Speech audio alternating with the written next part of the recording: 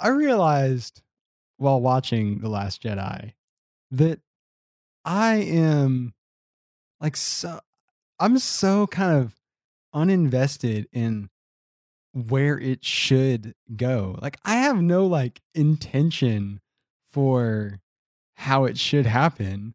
I embrace the fact that like this is fiction and it's a story that somebody's writing and I just want to see what story they wrote. And that's kind of how I feel about almost everything. Yeah, that's what I was gonna say. Is that's not an exclusive approach for you just to Star Wars? Because I think I said the same thing last week when we were talking about The Walking Dead. you did, which is that listen, if you write the story and you want to let Negan out, let Negan out. If you write the story and this side of the other characters not working, then take him out. And you want to ruin my childhood by turning Luke into some freaking pansy who runs away? Then yeah, just do that. I'm not attached. I mean, obviously Luke's gonna change. He gets older and he's been through some things. So no, I'm on board with Fair. I mean, listen, if they would have had the movie and Luke would have taken the lightsaber and been like, let's freaking own some First Order. I'd be like, yeah, let's freaking own some First Order. Like that sounds great too.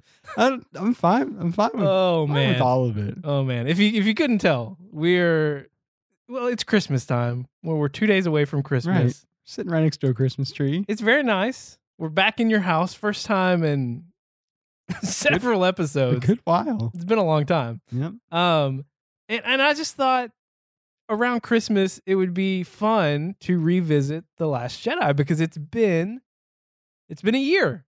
December 15th, 2017 is when that came out.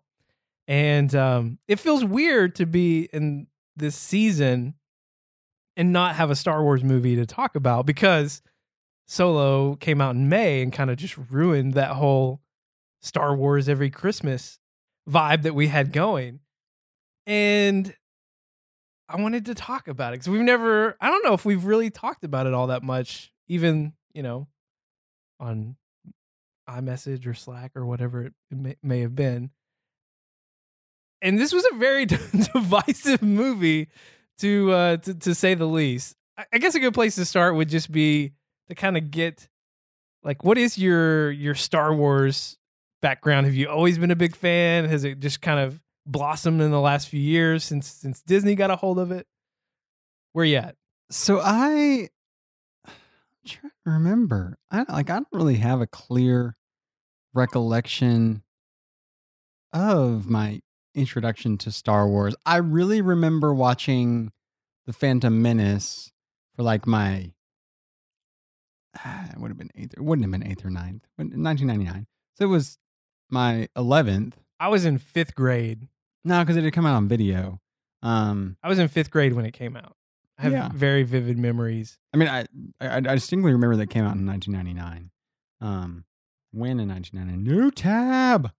Come on. Or it might have been I was ending 5th grade because May. It came out in May. It came out in May. Okay. And so it came out in VHS around the beginning of September, which my birthday is September 8th. And I think my parents got it for me for my birthday. We watched it at my sleepover birthday party. We also played kickball at that party. And so we watched the Phantom Menace. And I loved the Phantom Menace because I was 11 years old. And honestly, I enjoyed like Qui-Gon Jinn and, Ewan McGregor as Obi-Wan Kenobi.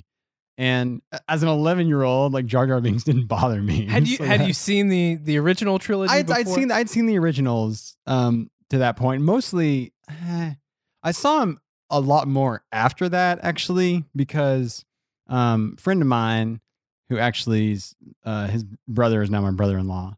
But they moved down the street when I was 12, I want to say, maybe 11.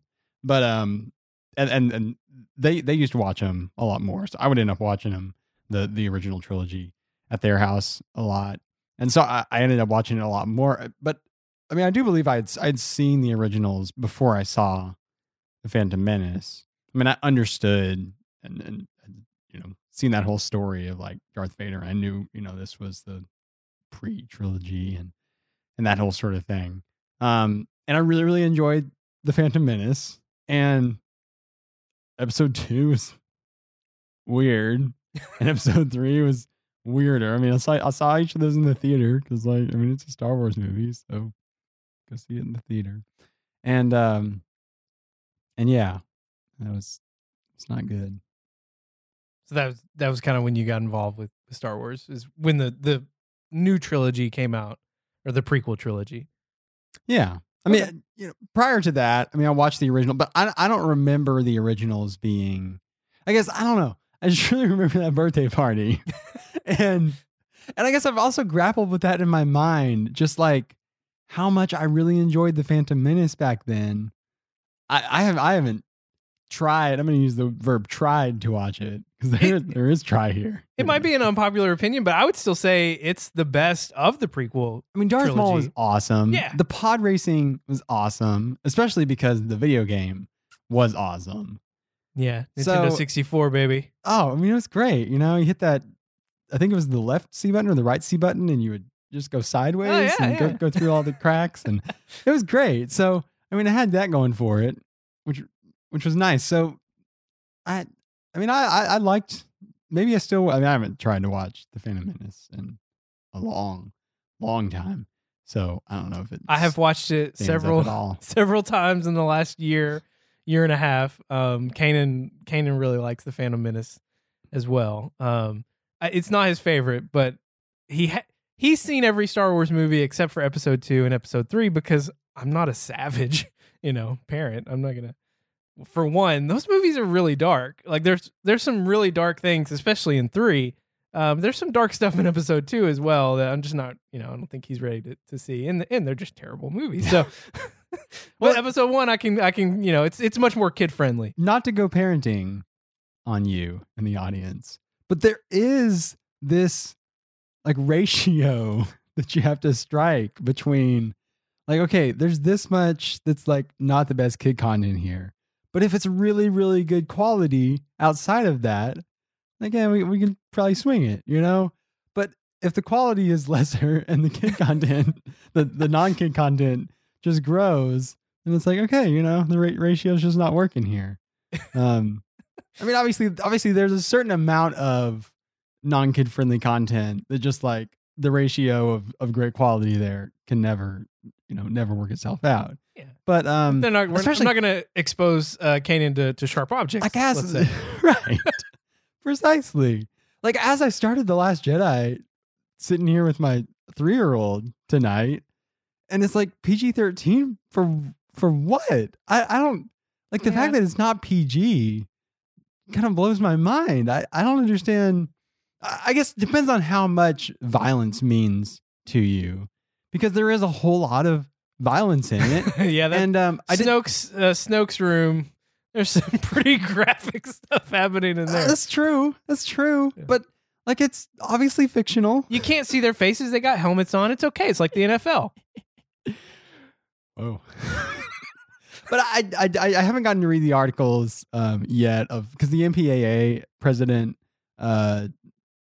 ended her term or stepped down or retired or something the other month, and she did these articles about like how she doesn't understand why violence like just doesn't mean much to many parents, and yeah, I mean, it's definitely, I guess she was almost like between language and violence. It's like parents will care just like so much more about language than violence. And they supposedly care about language because, like, well, if they hear it, they're just going to start saying it. And it's like, well, like, how is the same not true for the violence necessarily? But anyways, so I don't know. It's really interesting that it was PG-13. And that's Parenting Corner with Philip. That's it, man.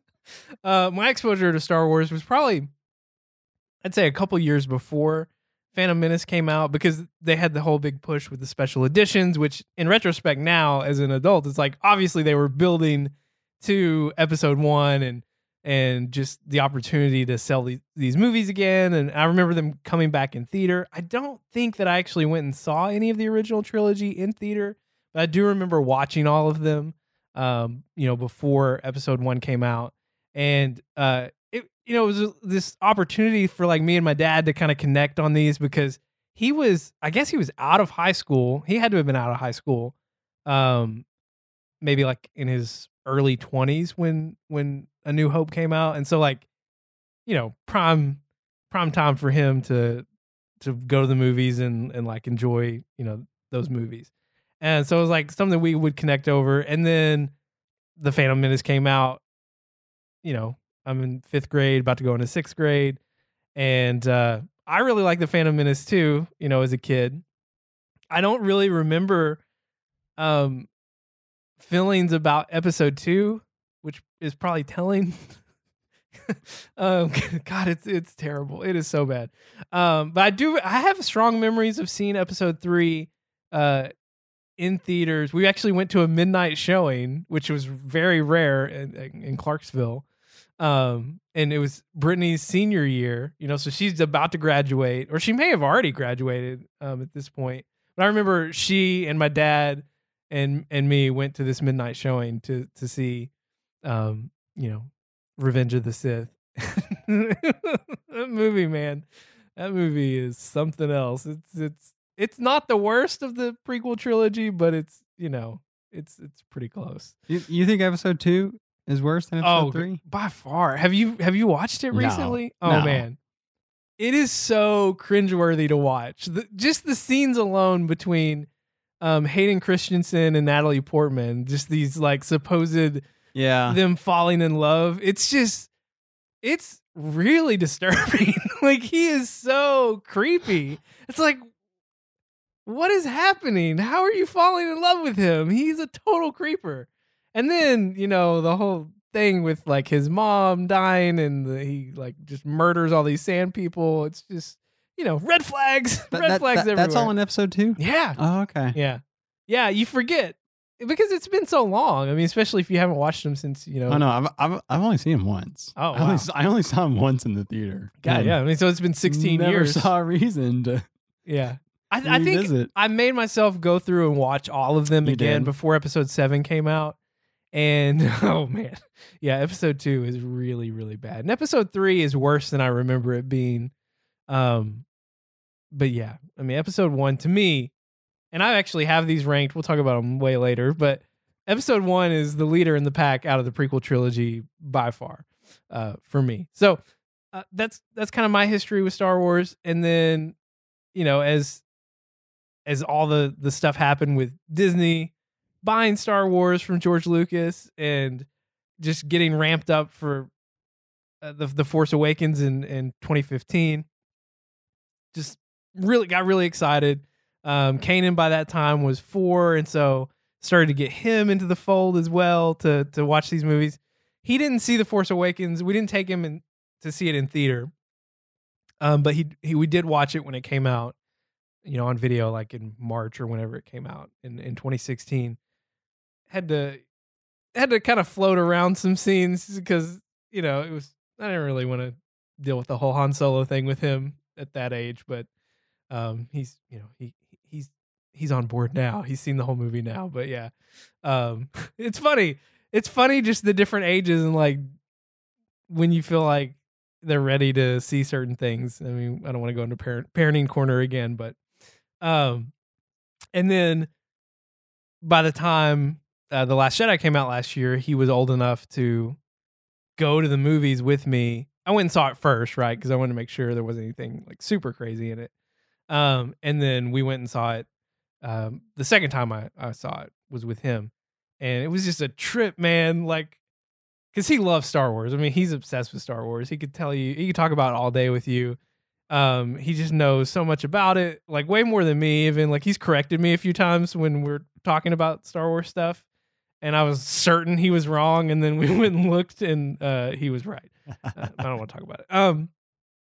It was such a trip though watching it with him because, like, as soon as the fanfare hit right at the beginning, he was just amazed. Like he was just so into it, and so, you know, I had to explain to him like you can't talk in the theater. You know, you gotta whisper.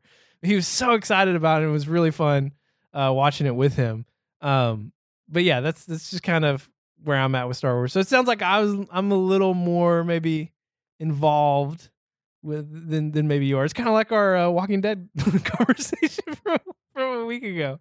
But I would say that you and I have probably similar views on the Last Jedi in terms of just overall satisfaction with the movie.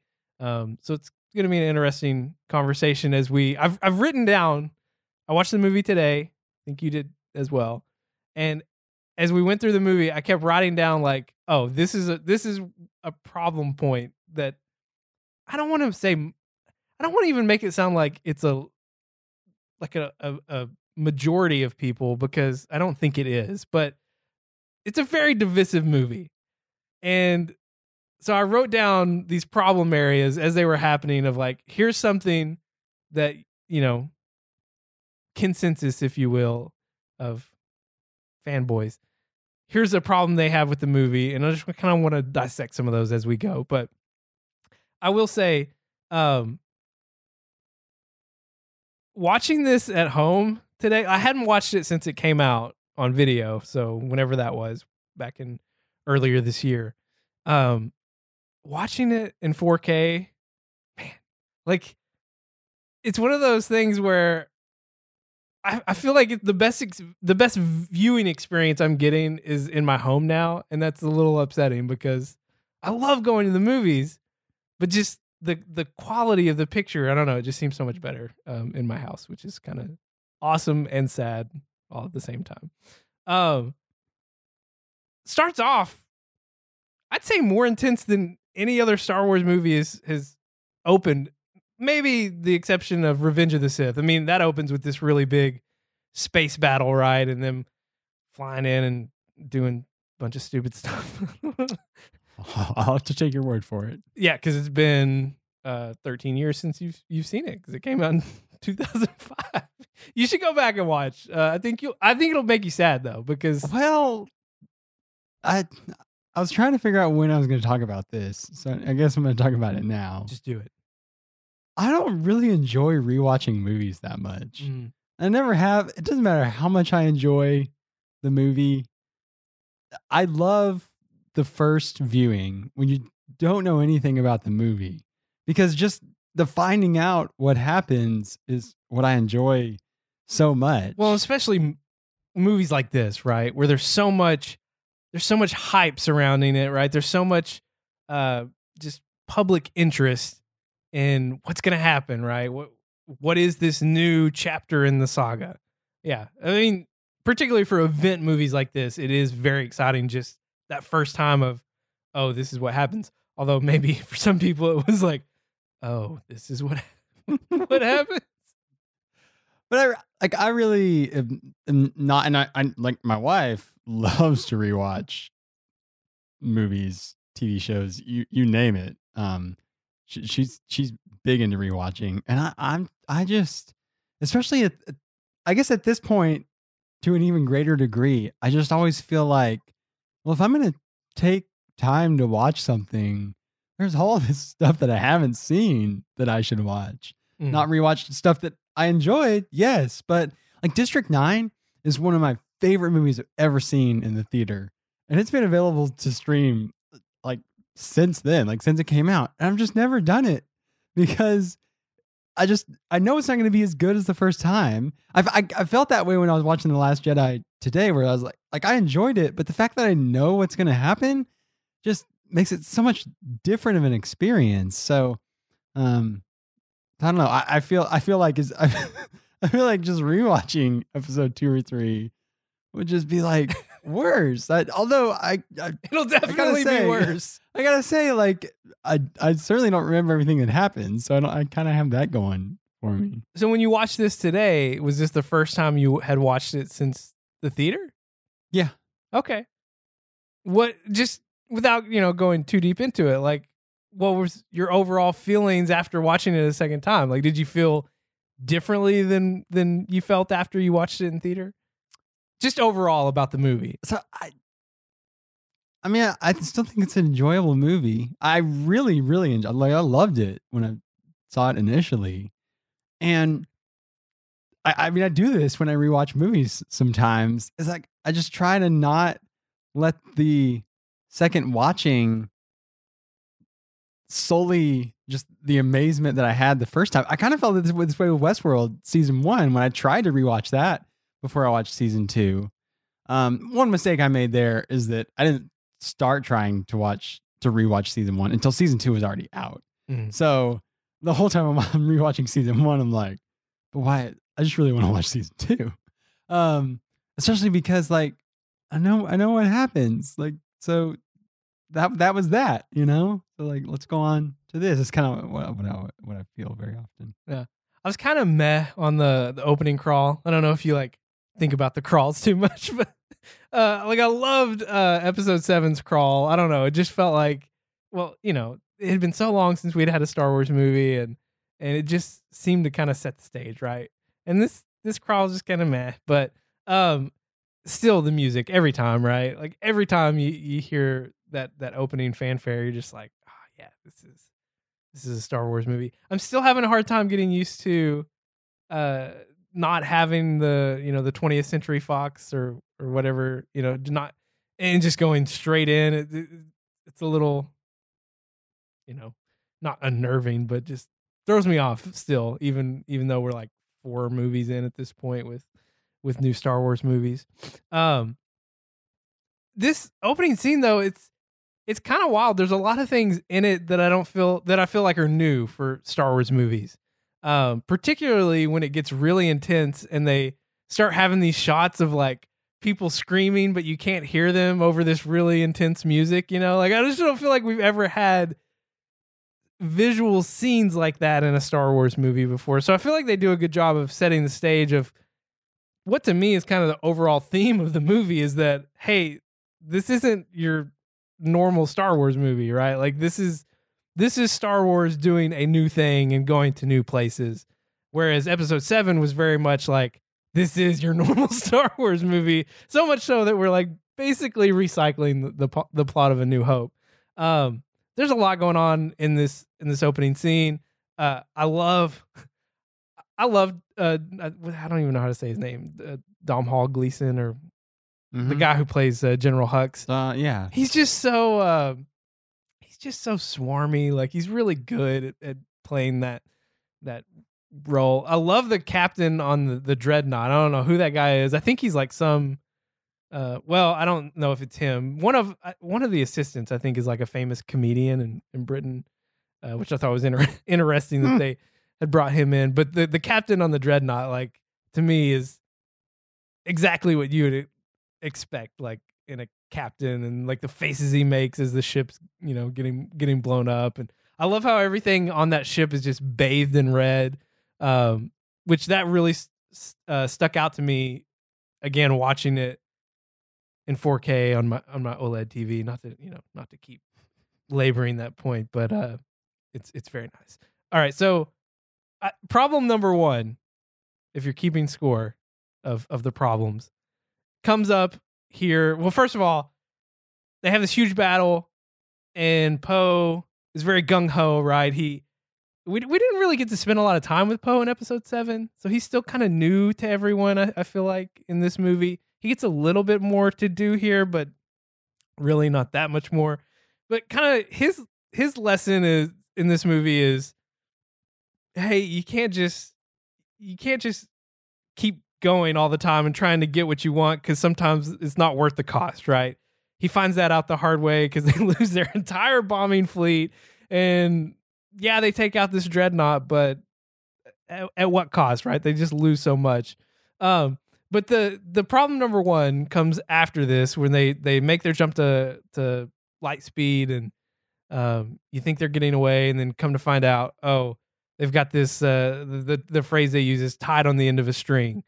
And I feel like people hate this conceit of they're able to track them, and then all of a sudden there's this real scarcity sensation around fuel, and it's like, this has just never been a thing before in Star Wars, and it seems like people have a real big problem with this whole forced conceit of, oh, we're running out of fuel, but we're staying just far enough ahead, you know, to try and buy some time for the length of this movie. And honestly, like, I get it. I I can kind of understand this complaint with the movie. Fuel has never even been really mentioned before that I can recall in Star Wars movies, so I'm not as opposed to this problem that people have, and that's I hear people talk about that a lot of like it just feels the whole movie and this whole like time constraint, it just feels really contrived. And timing in this movie is kind of weird anyway because you've got all these things happening very compacted with Poe and Finn and all of that gang and Leia, and then you've got Rey on the island with Luke, which it can't be happening in the same time frame. It just doesn't seem to be coinciding, but then it all meets up towards the end of the movie. Also, question to ask yourself throughout, which I don't know, you may not care about, but who are we shipping in this movie? Are we Reylo? Are we Ren? Are we Rose and Finn? Can't even finish that sentence. We'll come back to this throughout the movie because I feel like I have some very strong opinions on this, and my wife has some very strong opinions on this. So I'd like to know where you're at as we go through. I do love though when you get your first glimpse of Finn, the first thing he says is, "Where's Rey?" That may kind of tip my hand to where I want things to go. But I did notice on this rewatch just like how focused Finn is on Rey. Just like the whole movie long, doesn't matter what's happened. Yeah, there's always crazy stuff happening, and that's always kind of like, if not first, like second on his mind, And very much his driving force in Episode 7 too, right? Like he wanted to get away. Like he didn't even want to be involved in the fight. He's trying to get away, and then they come and they take Rey, and then he's all in again. He's not in to really help the Resistance. I don't think he really cares that much about what they're doing. It seems he's more interested in Rey, right? Well, I guess most principally is when he's about to just take a what is it called? It's like a escape pod, to prevent Rey from coming back to this disaster, yeah.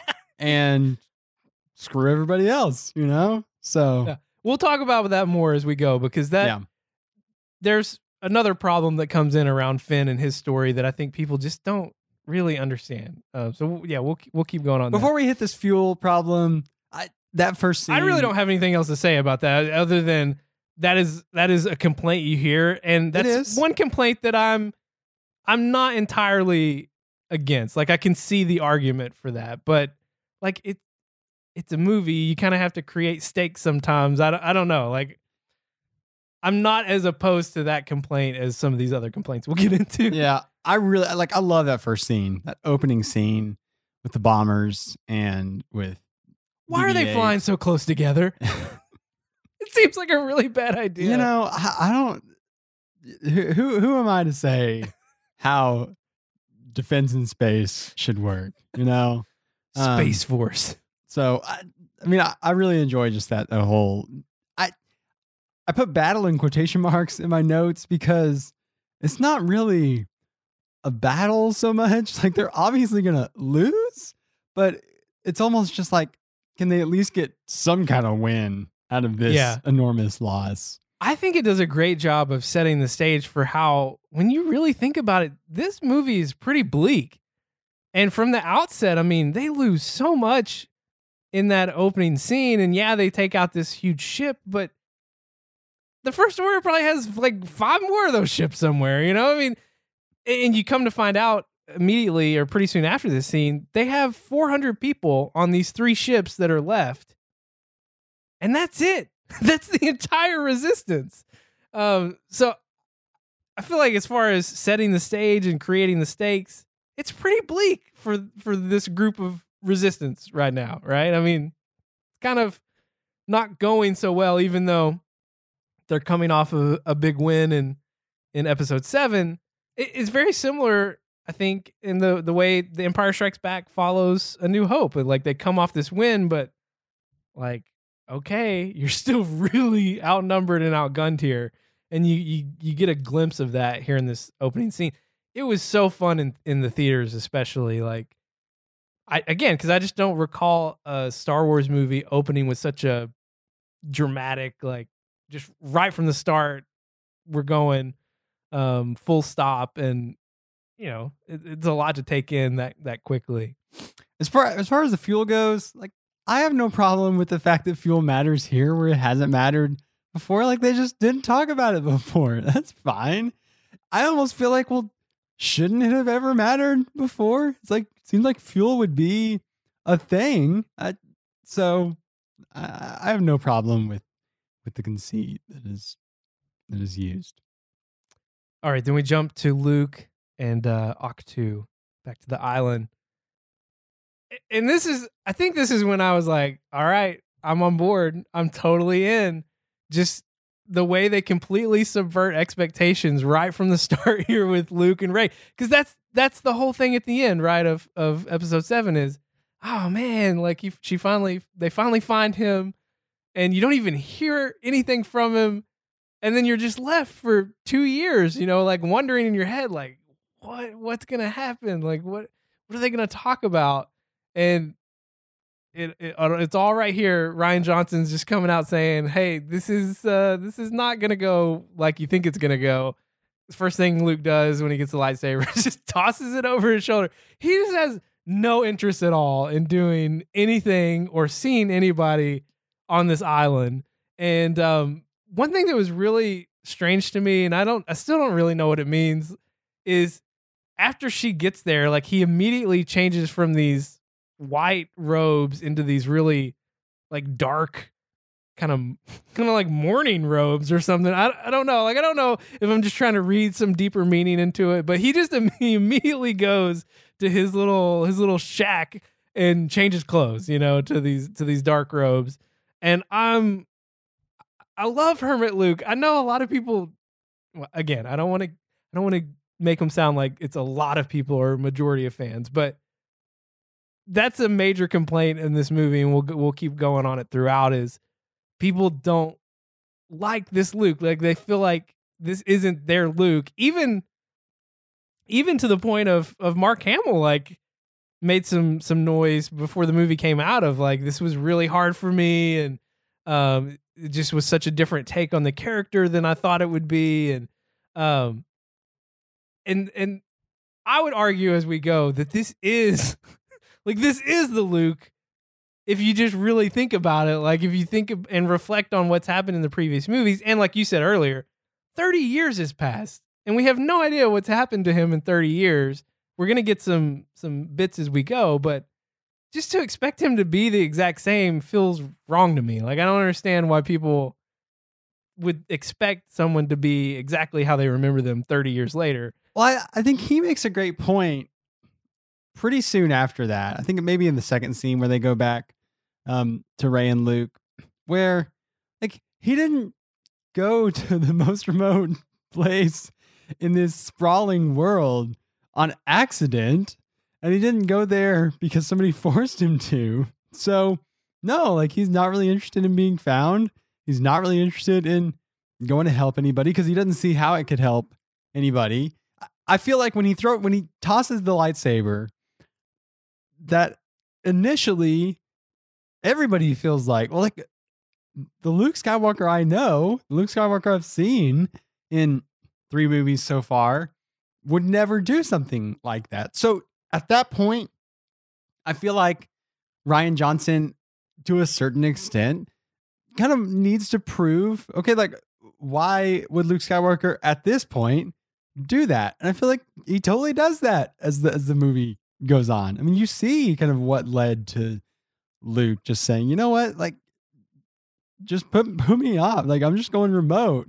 And that's actually for the best. No, it's not like because I just, like, hate you guys and I Yeah. screw the Resistance. It's like, I think this is best for the Resistance, is for me to be a recluse. It reminds me a little bit. Just had this thought just about 5 minutes ago, so we're workshopping a little bit. But it reminds me a little bit of Obama when he left office, and Like, that first year. like most presidents do, but like lots of people were calling on him not to be like most presidents. He just kind of went did his own thing, didn't stay really politically involved, and said to a great extent at the time that, like, I shouldn't have to stay really involved. There should be other people that can do just as good a job as me. And if I stay involved, then it just prevents those people from feeling like they need to step up and feeling like they need to be the leader. And I feel like Luke feels a lot the same way, where, I mean, when he talks about being a legend, that people look at you as a legend. And so they just expect that, well, then you're automatically our leader and you automatically should be in this position. I automatically should not be in that position. And he's just trying to get out of the way because he's seen how it could go when he's treated that way. He doesn't want to be treated that way, but he doesn't really see himself being treated any other way if he is part of the resistance. And really, like, at the end of the movie, he's pretty much treated that way, and it's just doing it in a little bit different way. So we destroyed 2 Death Stars. What more do you want from me? I mean, come on. I gave you 8 years of service. Let me go spend time with my wife for a little bit. That was Obama, not Luke, in case you were confused there. I was confused. I wasn't sure. He had a wife? What? Although it does destroy me when Chewbacca, like, tears his door down and they name drop the Falcon and Luke is like, where's Han? I hate that. I hate that scene every time. And that is one thing that I can kind of get on board with people that don't like this new Star Wars of, man, we never got a scene of the 3 of them together, like that original 3, and obviously we're never going to now. But that is kind of hard. Like, the fact that Luke has gone on this exile for whatever reason, we don't even really know at this point, but that he wasn't there to help Han, like, it does kind of hurt. Like, he wouldn't. I mean, there was no helping Han. That's true. Han made his own choices. Han had to do what Han had to do. Yeah. Man, I know we're talking about The Last Jedi, but that scene, oh man, when he calls him Ben for the first time, like, you don't know what his name is. Yeah. Oh man, we might come back to that a little bit later. I got a note in here somewhere about that. Speaking of Ben, we flash over to our buddy Kylo Ren, and Kylo is straight up shook, to use a term the kids use. He's not things aren't going so well for him after his little encounter with Rey, and he comes into the room with Snoke. We finally see Snoke in person. We'd only seen hologram Snoke in the previous movie. And I love this line that Snoke, he says this, and you think he's talking about Hux, but he's really talking about Kylo, and Kylo just doesn't realize it yet. But weakness properly manipulated can be a sharp tool. I think eventually Kylo's gonna realize that this is really talking about him, but at the moment he thinks he's talking about Hux. And man, Snoke just, like, lays into him. First, he says, "Take off that ridiculous mask," which is, like, totally a meta thing. I feel like, I don't know. Most people were probably. I felt like, why does he wear this mask? Like, that was the whole thing in episode 7. He wants to be like his grandfather and whatever. He doesn't need it like his grandfather. His grandfather needed the mask so he could, stay alive. Kylo doesn't need this mask. And boy, does he get rid of the mask in a little bit later. But yeah, man, they kind of revisit the whole Han Solo thing, because he even tells him, like, you've got too much of your father's spirit in you. And he's like, but I killed my father. And Snoke's like, yeah, and look at you now. You're totally damaged goods to me now at this point. What are your thoughts on Kylo as a villain? Just kind of overall, because this is our second movie with him, and he is such a different villain than what we've had in the original trilogy, for sure. He's not a Darth Vader. Well, I don't want to give away my thoughts. What are your thoughts on Kylo Ren 2 movies in? I like him as a character. I think it's interesting to see how he develops. I think his development in this movie is particularly interesting, especially just around he and Rey and wanting to just kind of start this whole new thing. to a certain extent, I think because he understands that like he can't really measure up to like the previous leaders, the previous Darth Lords. And uh, Rey, to a great extent, like doesn't feel like she can measure up to like what Luke Skywalker was. And so, but anyways, I mean, Kylo Ren, I think he's a good character. I think it's interesting just how, well, it's interesting how young he is, but I guess, I mean, Anakin is not younger than he was when he initially becomes Darth Vader. Now, when we meet Darth Vader in the real trilogy, then he's obviously like seasoned at that point.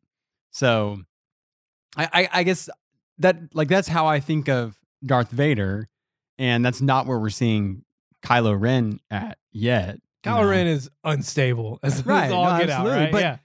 But you see, I mean, it's canon, so it is what it is. But like in episode 3, like Darth Vader's not exactly stable at his birth that's either. So, pretty accurate statement, Philip. But I mean, the dark side is not stable. I mean, it's interesting just how often they are in power. I mean, the dark side is always kind of the winning force to a great extent, globally. Obviously, there are these little huge victories for the Republic or the Resistance or whatever it may be, but for the most part, like I mean, the world is still run by the Empire or the what are they called? Not the Dark Order. They're called the First Order. First Order. Thank you. Oh man, Kanan at one point as we were watching today, he said, "Dad, this really should have been called The First Order Strikes Back." And I'm like, dude, you're so wise. You totally see, like you understand that this is the Empire Strikes Back to The Force Awakens being A New Hope, right? I don't think these movies are all that similar. Like a lot of people coming in, you think, oh, this is the second movie in this trilogy, so it's got a lot to live up to because Empire is arguably most people's favorite Star Wars movie.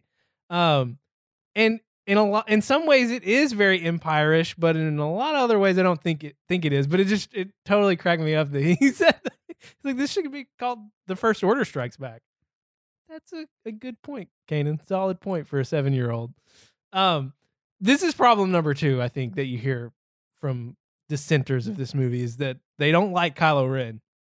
They don't like his emo, very immature, nature in these movies. And this is probably one of my more unpopular opinions. And I felt this way even with The Force Awakens, is that these characters across the board are more interesting characters, I think, than anything that we got, with the exception of maybe Han, from that original set in the original trilogy. Like Luke is super whiny, like all the time, especially in A New Hope, right? Like he's really not that much different than Kylo, except he's on the good side and not the dark side. But when I think about the villains, Darth Vader is not that interesting. He's awesome.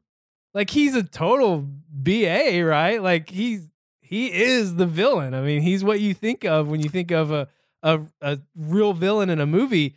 But in terms of conflict and interest, Darth Vader is not interesting until you get to like the last 30 minutes of Return of the Jedi. And you don't really know all that much about him. I think Kylo is so much more interesting in a sense of you can see what his motivations are.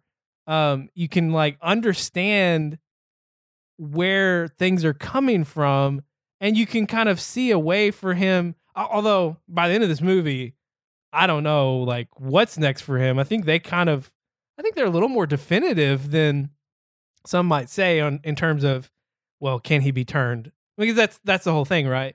That's what we saw with Darth Vader. That's what you kind of expect with Kylo Ren. Like Rey's gonna save. She even thinks in this movie that she's gonna be able to do that. I feel like they're a lot more definitive at the end of this movie than you might have thought coming into it. But unpopular opinion, I think Kylo Ren is more interesting as a character than Darth Vader. Now, I'm not saying that he's a better villain, but I think he's a more interesting villain than Darth Vader, because Darth Vader is just kind of one note until the very end. But, that one note's pretty awesome. And I would love to see them do a movie that's basically the last 90 seconds of Rogue One. They should just do that movie with Darth Vader. I guess of all Kylo Ren's many notes, none of them are obviously as good as the note that Darth Vader plays. Yeah. And so I think there is that, like, that creates this feeling of lack between Kylo Ren as the Darth Lord and Darth Vader. But I do just think, like, we're entering the story at a different time. Like, even though The Force Awakens is so much Star Wars, episode 4, it's still very different for the characters involved, because there are a lot more young characters. I mean, Skywalker is really the only young character, and Leia. The Skywalkers are really the only two young characters involved in episode 4 and kind of the beginning of what we know as the Republic. And there are just everybody is young other than Leia, really, in episode 7. It seems like everybody is young and is gonna be just kind of maturing throughout the whole trilogy, and maybe even another. Well, and Han too, yeah. And Han, yes. Oh man. So Luke doesn't want to help. I love that he tells her, like, what did you think I was gonna do? Just gonna walk out there with a laser sword and take down the whole First Order? Well, funny you say that, Luke. We'll talk about that a little bit later. Problem number 3.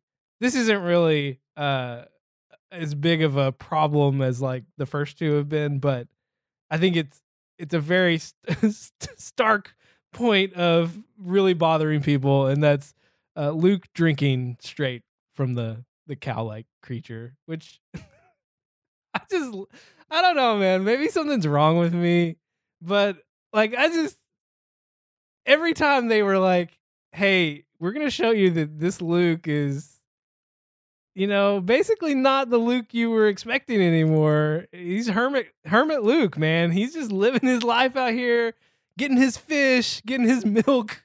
And I think I sent you a GIF a few days ago, or it was actually on my time hop from a year ago, of him drinking that milk and winking, and it says fanboy tears. I just love it. His face when he rides that pole over to the other side of the wall, when he looks back at Rey, total Yoda face, right? If you think back to Empire Strikes Back, Yoda was such a weird character, and I feel like they kind of get some of that vibe with this hermit Luke here on the island, and I love that. I love all the I love all this just strange characters in Star Wars. Like, to me, that's one of the great things about Star Wars, is that it's not just a space opera where there happen to be just like, hyperspeed and all this kind of technology, even though they don't seem to have cell phones and they got to carry things. It was a long time ago, right? In a galaxy far away. So it's really interesting to me, just the wild characters that are in Star Wars, and I love when there's just a new wild character. I mean, and it's a character that you've known for a long time. He's just different now. But no, Philip, characters cannot change. They cannot be different. Sorry, let's keep coming. I just say these things that produce milk, they're just like, oh, that's what you're talking about. Odd as can be. Yes, okay. The whole time. I thought you were talking about Luke suddenly being a crazy old man. Hermit on this. No, just like that, and the porgs. Is that what they're called? Well, the porgs are the little bird creatures, but then you've got the caretakers too. Oh, the caretakers are great. Oh, man, I love the Toad character. They're awesome. Love them. People hate the caretakers too. I don't understand. People just are mad at this movie. we'll just keep going. He straight up tells Rey, like, listen, I came to this island to die. Like, that's why I came here. You mentioned it earlier too. Like, obviously he came here by choice, and his choice was to get away. And And he's just flat out telling her like, "Look, I'm not gonna teach you." Quick cut over to Poe. He gets demoted by I want to say Carrie Fisher, but that's not her name. By the way, first time you see Carrie Fisher, man, it's just like going into this movie. It was a different experience just because of that. Some too, right? Like the fact that Carrie Fisher obviously had died like almost a year before, and that was just man, that was kind of hard seeing her several times throughout, but especially that first time you see her. I don't know if you knew this, but I think she helped kind of like doctor the script a little bit. And she's done that throughout her career. She's been brought in as a script doctor before, but I think she helped with some of the conversation or dialogue between characters. And I think you really see it here when she tells him to get your head out of your cockpit. That sounds like something that Carrie Fisher would say. Does. You ever watch 30 Rock? I have watched 30 Rock. There's a crazy episode with Carrie Fisher. I don't think I've seen that episode. That you should go back and watch because I'm pretty sure she was not acting in that episode. And she tells him, "Hey," or he says, "There were heroes on that mission." She says, "Dead heroes, no leaders." Which, man, General Leia, she's a smart gal. They should probably listen to her more. We get our first.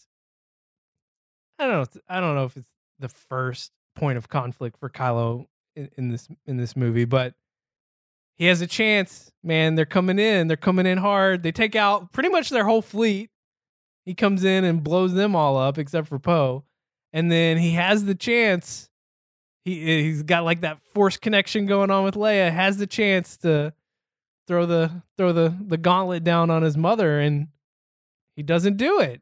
Here, obviously we know what he's done to his father and how awful that was. Has the same chance here to do it to his mom and doesn't do it, which I think, especially now that, Carrie Fisher's dead and we don't know exactly how that's going to play itself out in episode 9. Or they have come out. Well, first of all, are you like avoiding all types of spoilers? We already talked about this on a previous episode. Yeah, that's right. We did. Yeah. So, they're somehow using previous footage to have her in episode 9, unknown how much she'll be in it. But it just does. I think it kind of leads to interesting things for Kylo because I don't know, like I could just see that being the crucial point of his unraveling, losing her, especially seeing here that like he couldn't do it, right? Mm-hmm. He does have some kind of limit on what he's able to do. This is problem number 4, Philip. If you're keeping track at home, problem number 4 is Force Leia. And this might be like one of the top complaints that I heard about this movie after it came out and you started talking with people. Man, people do not like. I don't think that they don't like that she used the Force. I think they just don't like how it happened. And maybe I'm reading that wrong. Like you hear the term Mary Poppins thrown around a lot, which is funny because now we do have a Mary Poppins movie out this December.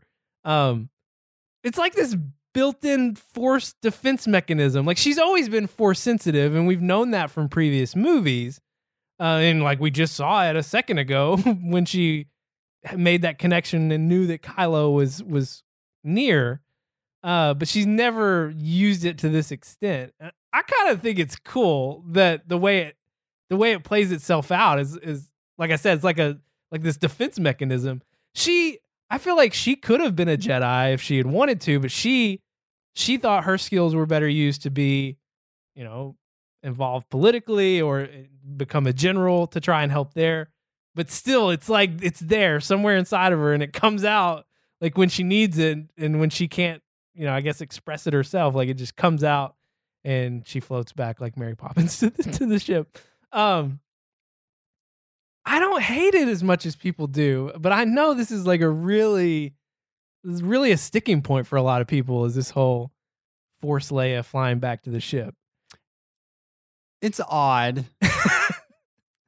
But I don't feel ill about it. Yeah. But I mean, it's obviously not normal. It's not what you would expect, even as you've seen the Force We see used throughout Star Wars. we see a few new ways that the Force is used in this movie, and this is one of them.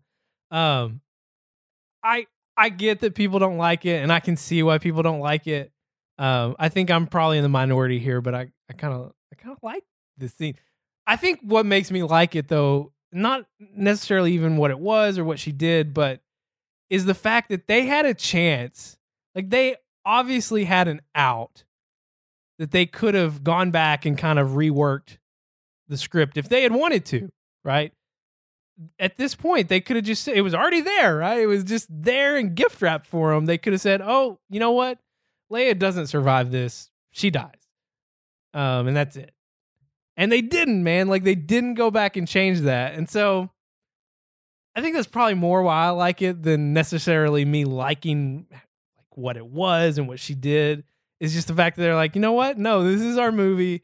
We're not going back. We're not, just because she died, we're not going to go back and which would have been, it would have been hard to do. It would have cost a lot of money, I'm sure, to go back and redo that. But it probably would have been the easy out, right? To come back and say, oh, she's dead. We're not going to have her for episode 9. We'll just go back and kind of rework this little area here. But I mean, they would have had to reshoot a lot of things, especially that last sequence. Right. But I don't know, man. They had a way to do it, and they chose to stay with the story they had originally. So, Mary Poppins, Force Leia, man. I hear a lot of people that I talk to are like, that I just can't do that. Just can't do that.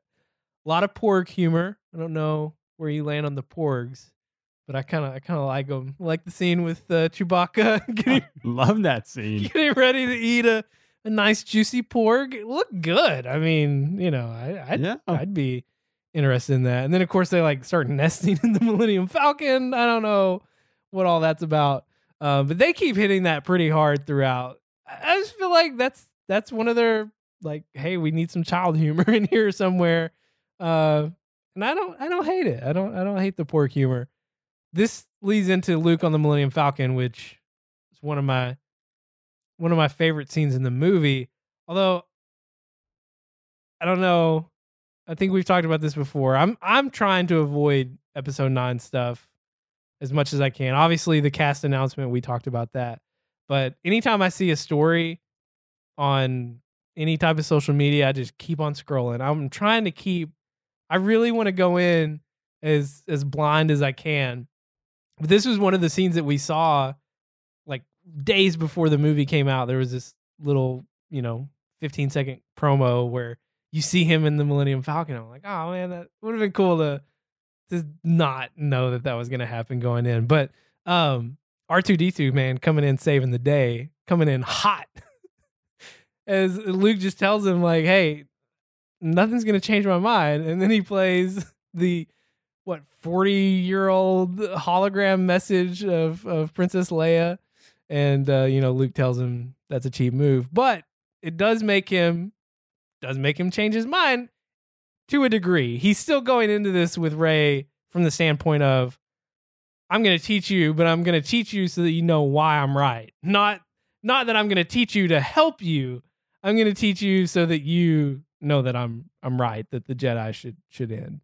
Problem number 5, we'll just real quick here because I don't have strong feelings about this.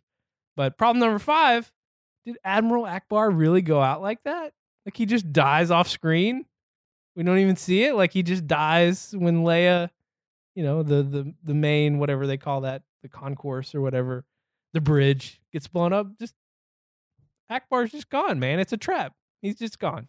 I could have done with a better end. I agree, but I'm just not tied to it like a lot of people are.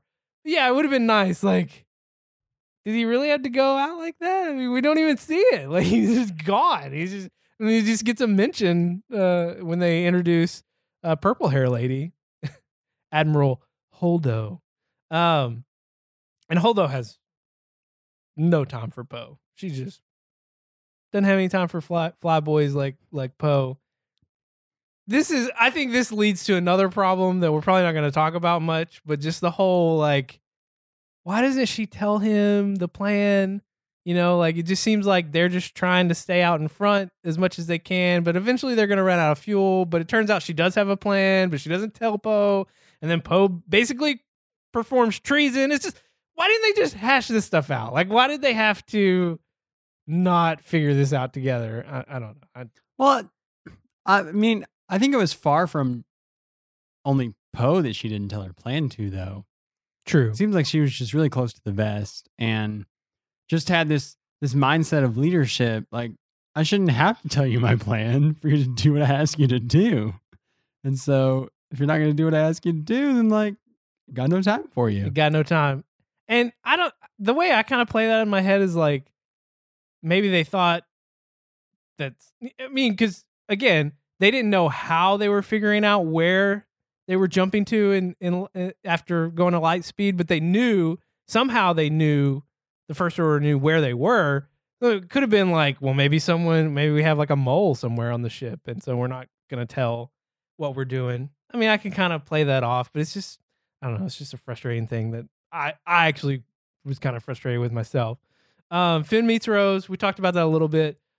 Rose, we see her sister in the opening scene. She, dies in this horrific opening scene. But she bombs them. They beat the dreadnought. Woohoo! She gets that remote down. She does. Very very dramatic framing. Again, just stuff we've never seen in a Star Wars movie that I thought was kind of cool.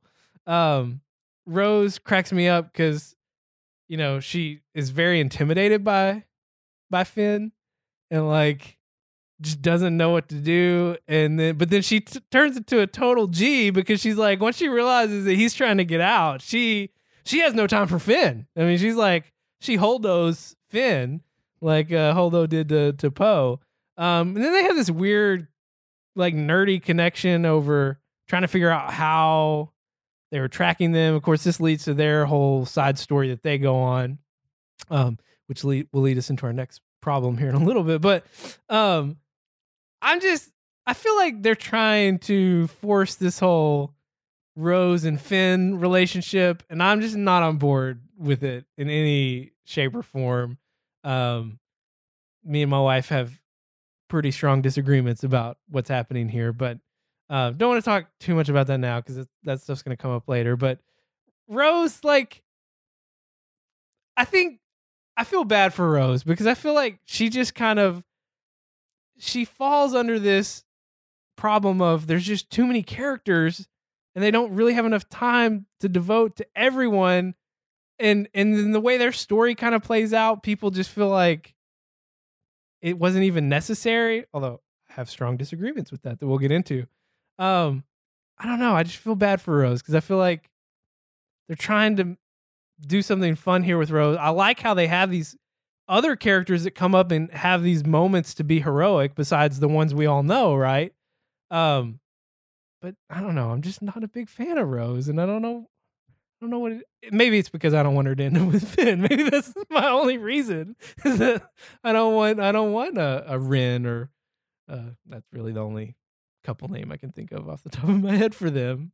I don't know. What's wrong with me? Why don't I like Rose? They could be foes. Foes? I like that. I'm just saying it's an option. I really like Rose as a character. I think that she shows, and this is obviously this rogue mission that she and Finn go on, but shows that part of the charm to me about Star Wars is that characters will just like take over. Like they don't need to be told that they're important enough to go on an important mission. They just want to help and they figure out a way they think they can help and they just go for it. So it's not always that you have to be like the person in charge or, the pilot that's leading everybody. I mean, I think that's kind of the story of like even somebody like Admiral Akbar, who, earlier on is not like the guy. But there's all sorts of different characters that just obviously have a lot to offer and they like to play their part. And I think this is something that the new trilogy does or the sequel trilogy, if you want to call it, does better than the other movies have done is that it does actually give meaningful moments to these side characters and like gives them a time to shine. Yeah, I mean, obviously it takes 2.5 hours right, to do that. Yeah. And I don't know. I mean, you know, unless you were going to be Gone with the Wind back in those days, back in the original trilogy, at least, then, you know, I don't know how long those movies are, but I don't think they're any longer than Gone with the Wind? No, they're the original trilogy. Gone with the Wind was long. Gone with the Wind was 2 VHS tapes, man. An intermission and everything. I think all of them were over 2 hours. I mean, this was The Last Jedi is the longest Star Wars movie at 2 hours and 32 minutes. It's the granddaddy of them all, and that is probably my biggest complaint with the movie is that it's too long. And I think there are definitely places you could trim and still get the effect of the character development you're looking for. And the mission that Rose and Finn go on, I think, is a perfect example of an area that could have been significantly trimmed and still got the purpose, which the purpose to me was Finn learning and really committing to a side here. I feel like that's the whole point of this little side mission they go on. I mean, they have this red herring of like, hey, we've got to find this code breaker so that we can break in and disable their tracker so that we can get away from them. Like, and it just doesn't work. Like, I mean, they don't even find the right code breaker. They end up finding this other random guy that just happened to be in a cell with them, which that totally drives me crazy. This whole coincidence of them being in the same cell, which I don't know, was it really coincidence or was it not? That whole little side story kind of makes me crazy because the real point of it is Finn realizing, oh, like I really need to pick a side and really be all in. Like he even thinks he's all in, but he's really not, right? I mean, this DJ character that they run into, they have this whole thing with him and Finn where, he's showing them like Finn thinks, oh, at least I'm helping the good guys, and this guy shows him like, well, I mean, these people sell to both sides, so I mean, like there really is no good side, and by the end of this whole experience, Finn is like, no, you're wrong. Like this isn't just business. You're wrong. Like there is a right side to be on, and he makes that commitment.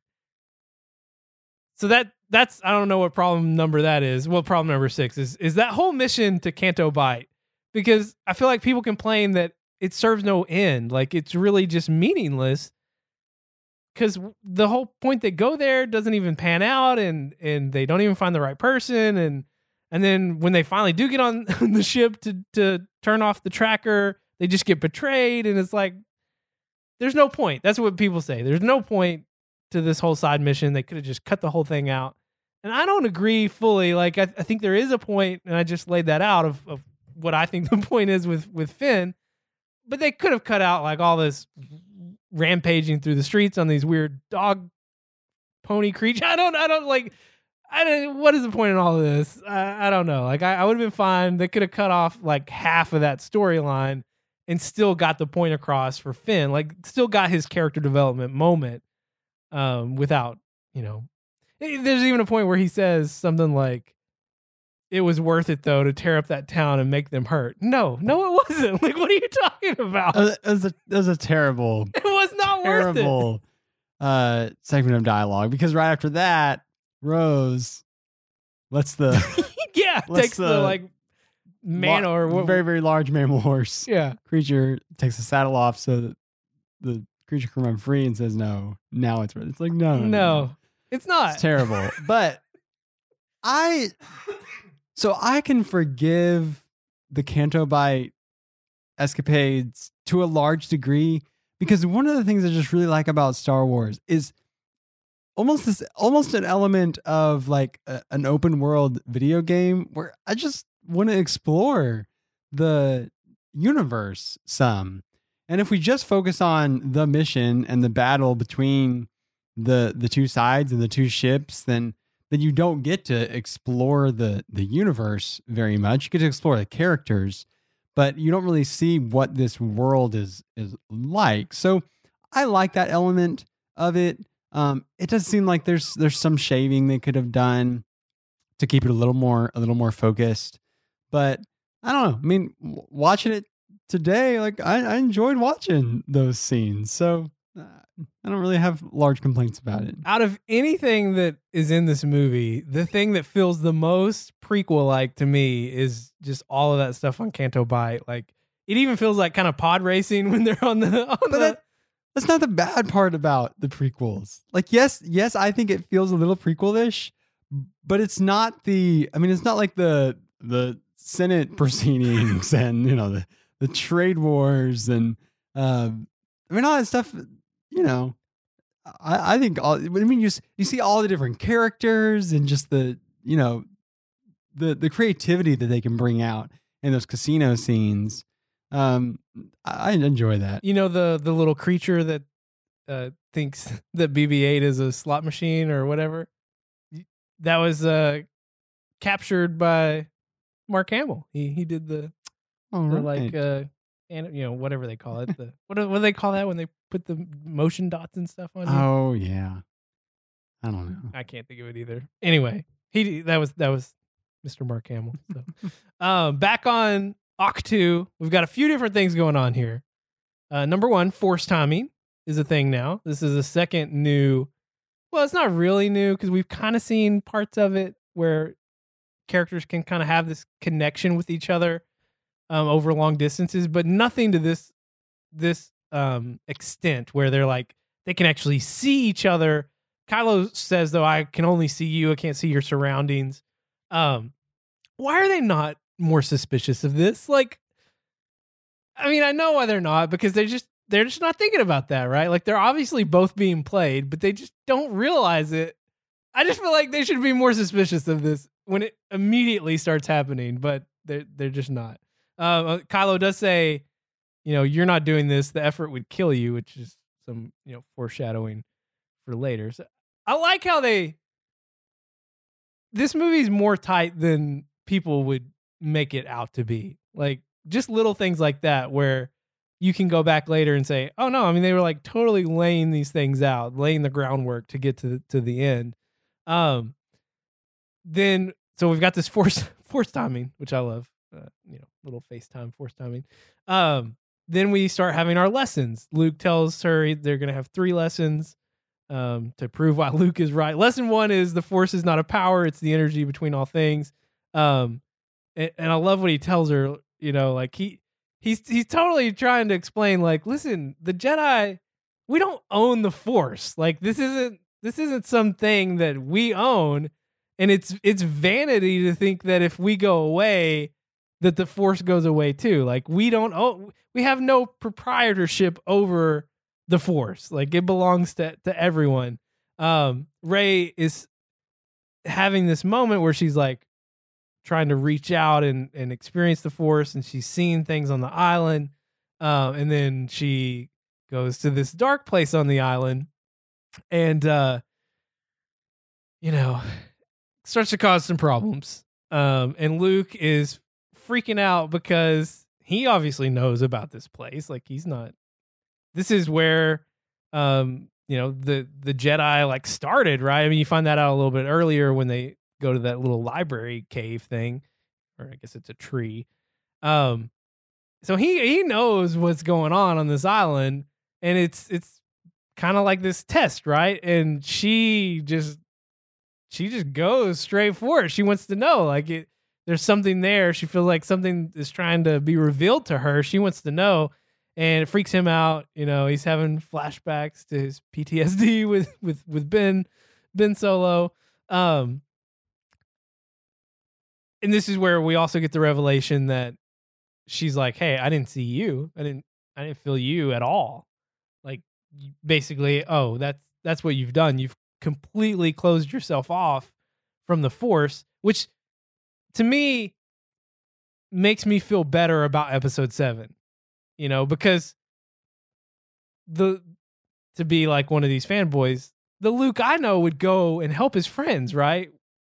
Even if it meant putting other bigger things at jeopardy. We saw that in The Empire Strikes Back when he leaves his training early and Yoda's like, don't do this. Like you're going to You're gonna regret this. But if he had completely closed himself off to the Force, then I feel better, even though it still feels bad. But I feel better that like he didn't know what was going on. He didn't know that like Han and Leia and them were in trouble, and just ignored it.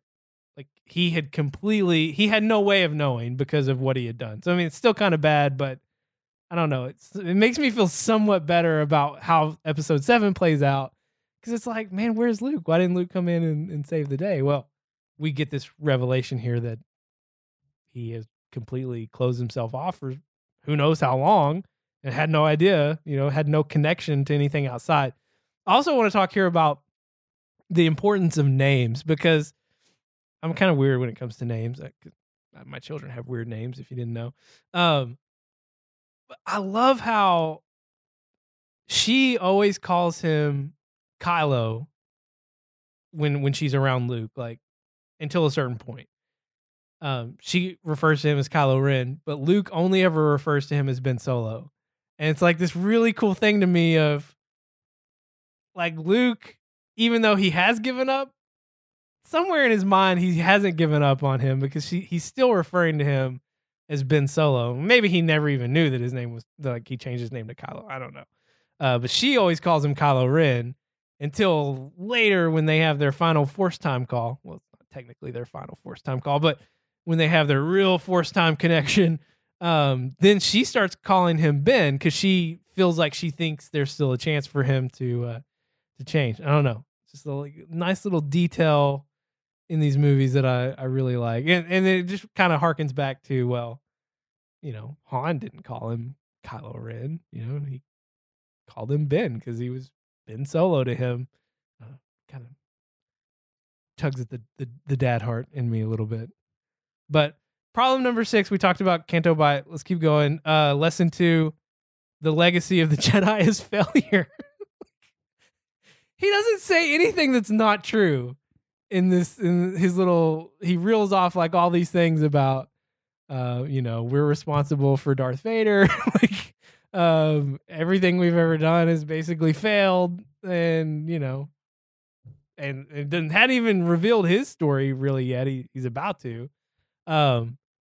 He doesn't say anything that's not true, although she kind of gets him, because she says, well, yeah, the Jedi were responsible for creating Darth Vader, but a Jedi also saved him. She kind of knows what to do. She knows how to pull in here. And this is the core of Luke's story to me, as we find out, is that you talked about it some earlier, like he's this legend, right? Like everybody is expecting, he's got all these expectations around him because of what he's done and who he is.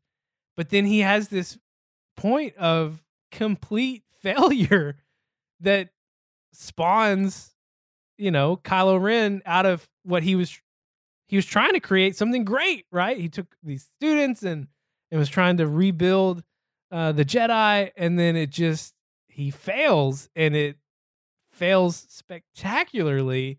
And as someone who like can relate to that on some level of like not wanting to fail and being afraid to fail, and then just kind of trying to avoid maybe doing things where I'm not comfortable or where I think I might fail, I can kind of relate to Luke, although, I haven't done anything this disastrous. But I get it. Like I can understand where he would get to a point of like, this was my most important thing that I was ever trying to do, and it failed so hard that I can't live with it. Like, I just think everyone's better off if I just completely go away so that I don't ever do this again. It's also interesting here because you start to see, like, he tells his side of the story, and then later you get Kylo's side of the story, and then you get a third, what is presented to be the actual way it played out, but it's still coming from Luke. So I don't know. I mean, I don't know how you feel about it, but I'm still, even the third time where we see what we think is more of what happened, I don't know, there's still some leeway there, because again, it is Luke telling, hey, this is what really happened. What I told you the first time, maybe I kind of sugarcoated a little bit. Those scenes kind of creep me out when he's, especially the second one when you see Luke's face. Luke looks straight up crazy. Kanan can't watch that scene. Whenever that scene comes up, he like kind of covers his ears and looks away because he doesn't like seeing his Luke like that. This crazy man. But he flat out says, "I failed because I was Luke Skywalker, Jedi Master, a legend." Mark Hamill is so good in this movie. I think, I mean, granted, he hasn't done like a whole lot since Star Wars. But I think he's the best he's ever been in these movies, in this movie, in terms of like him having something really meaty to do and like really display that he's a good actor. Like, I don't know. I don't feel like he's had a lot of really fun. He has had fun things to do in these other movies, but it's been pretty one note until this point. Yeah, he's a really good Luke Skywalker in that original trilogy, but I don't know that he's a really good actor in that original trilogy. Yeah. Yeah, he have you ever, well, I've been trying to get you to play these Batman games after your Spider-Man games. He does the voice for the Joker in these Batman games, which originally he was the voice of the Joker in the animated series, so it's not like new, but he is straight up nutso as a, I mean, you know, anyone that plays the Joker is probably nuts, but you should, if you don't, even if you don't play them, you should go look up some YouTube clips and just hear him as the Joker, because I don't know, like I just have mad respect for him, and he Mark Hamill has, you know, makes no doubts about his political allegiances. So if you've ever followed him on Twitter, he's very, very left. But he even like a year ago released a clip of him reading Donald Trump quotes, but as the Joker voice. It's a trip, man. You should go check it out if you've never heard him do that, because it gives you a new respect for what he can do. One important thing to note here is we don't get a third lesson. He tells her, "I'll give you 3 lessons. We get lesson 1, we get lesson 2." Then Luke opens himself back up to the Force. He Force times with Leia, apparently. And we don't ever get this opportunity for this third lesson because he kind of walks in.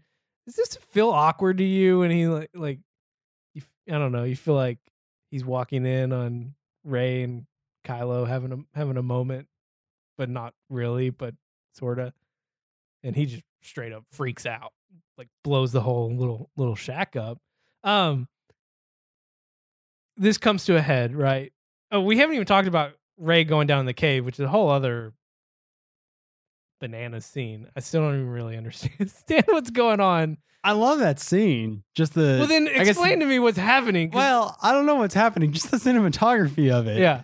And how there's this past and future going on there. I don't really understand how that works plot wise. But I mean, just the way that she moves and just how the movement just comes through and then continues onward. I'm just visually, it's really cool looking. I know, like in Empire, when he goes into the cave, you know, he finds Darth Vader in there, and he like strikes him down, but then he sees the mask and it's him in the mask, and you know, so it's just a little more obvious, like what's going on with that. But with her, and I guess it is pretty obvious, like she wants to know who she is, right? I mean, it's all about identity to her. She wants to know who her parents are, which really to me means she wants to know who she is, because she says throughout, like, I don't know what part I play in this story. And Luke even flat out questions her when they first meet. He's like, "Who are you?"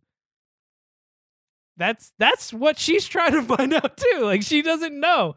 She doesn't know who she is and how she fits into this story.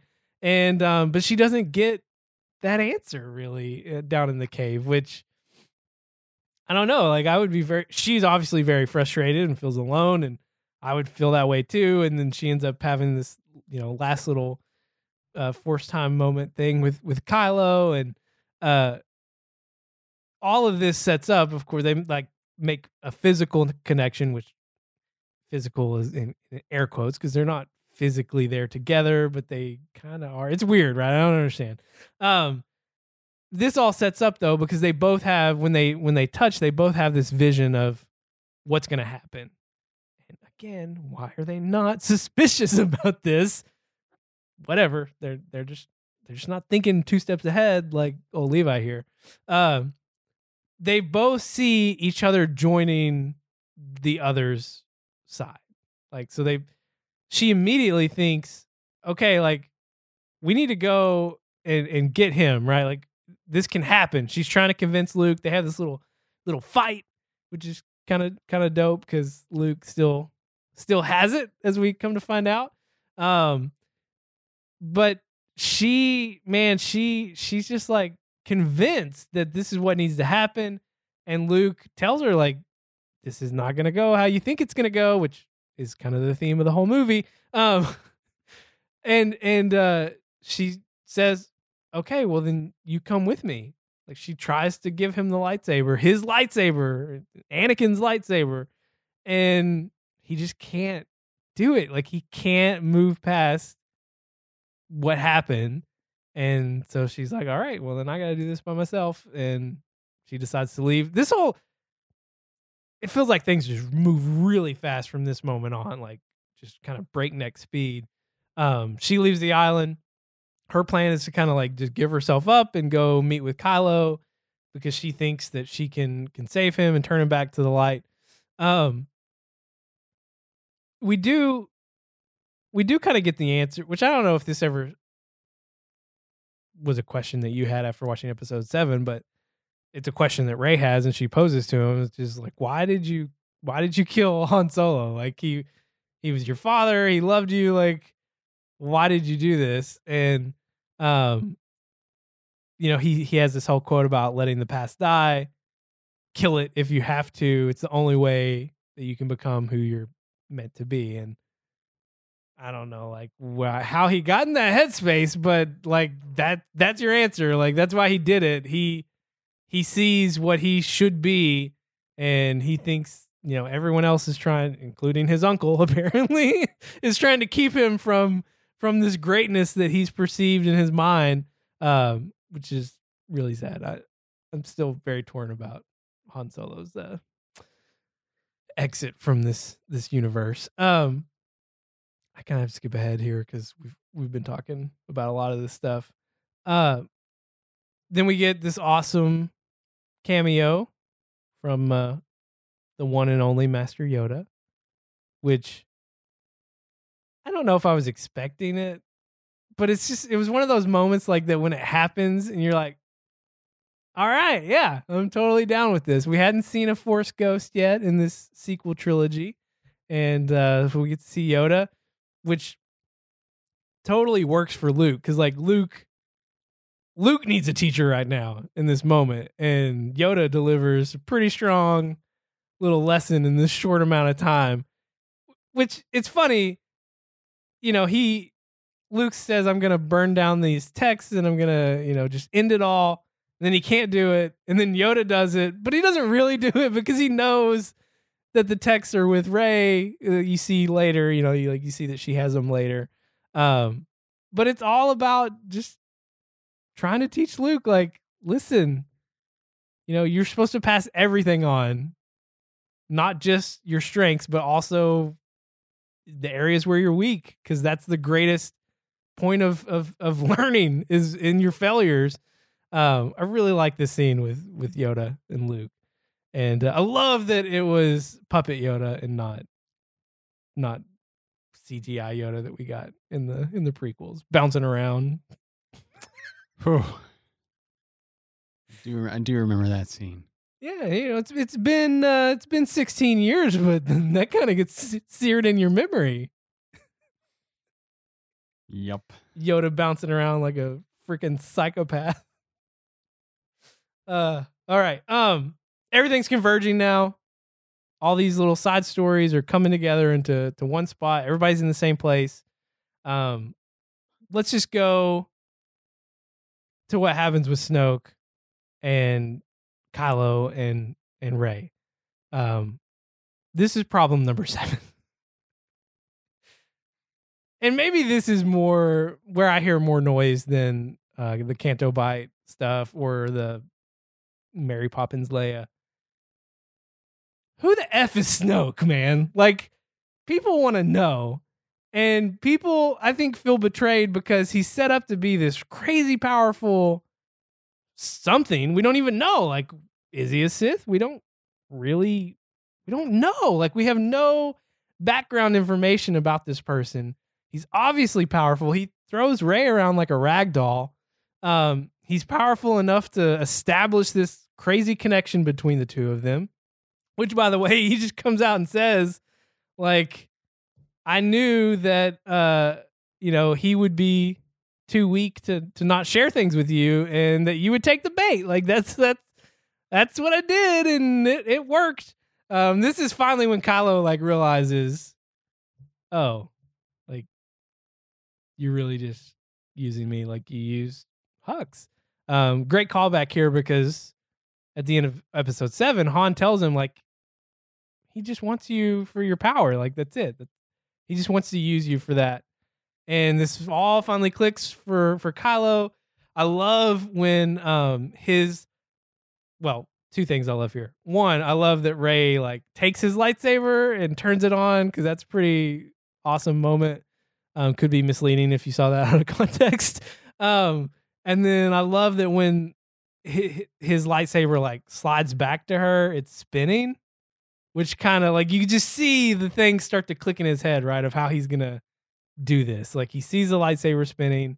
He knows the other lightsaber is over there by Snoke, so he starts to spin it in his hand as he's using the Force to spin the other lightsaber close, and Snoke is just blinded by his ego, right? He's like saying, I can read his thoughts, which he's reading his thoughts, but he's just not understanding what he's reading here. And it's a big, crazy twist moment in this story of, especially if you thought Snoke's going to be this really important villain and we're going to find out more. He's going to be like this emperor-like character that we're going to find out more about in episode 9. Well, psych out, guys. This is to me like Rian Johnson's ultimate psych out moment here of, hey, we're not doing what you think we're doing here. Like, we're doing something different.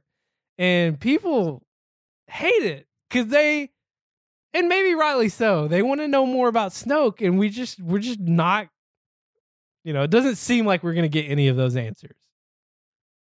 How do you feel about Snoke? Yeah, I mean, I have some of those same feelings of just, if he's going to be a guy that has so much power over such an important part of the story, that it makes sense that we would know more about him, that we would learn more about him, and that we would do so obviously before he's killed, because now there's kind of not a reason to give us anything about him.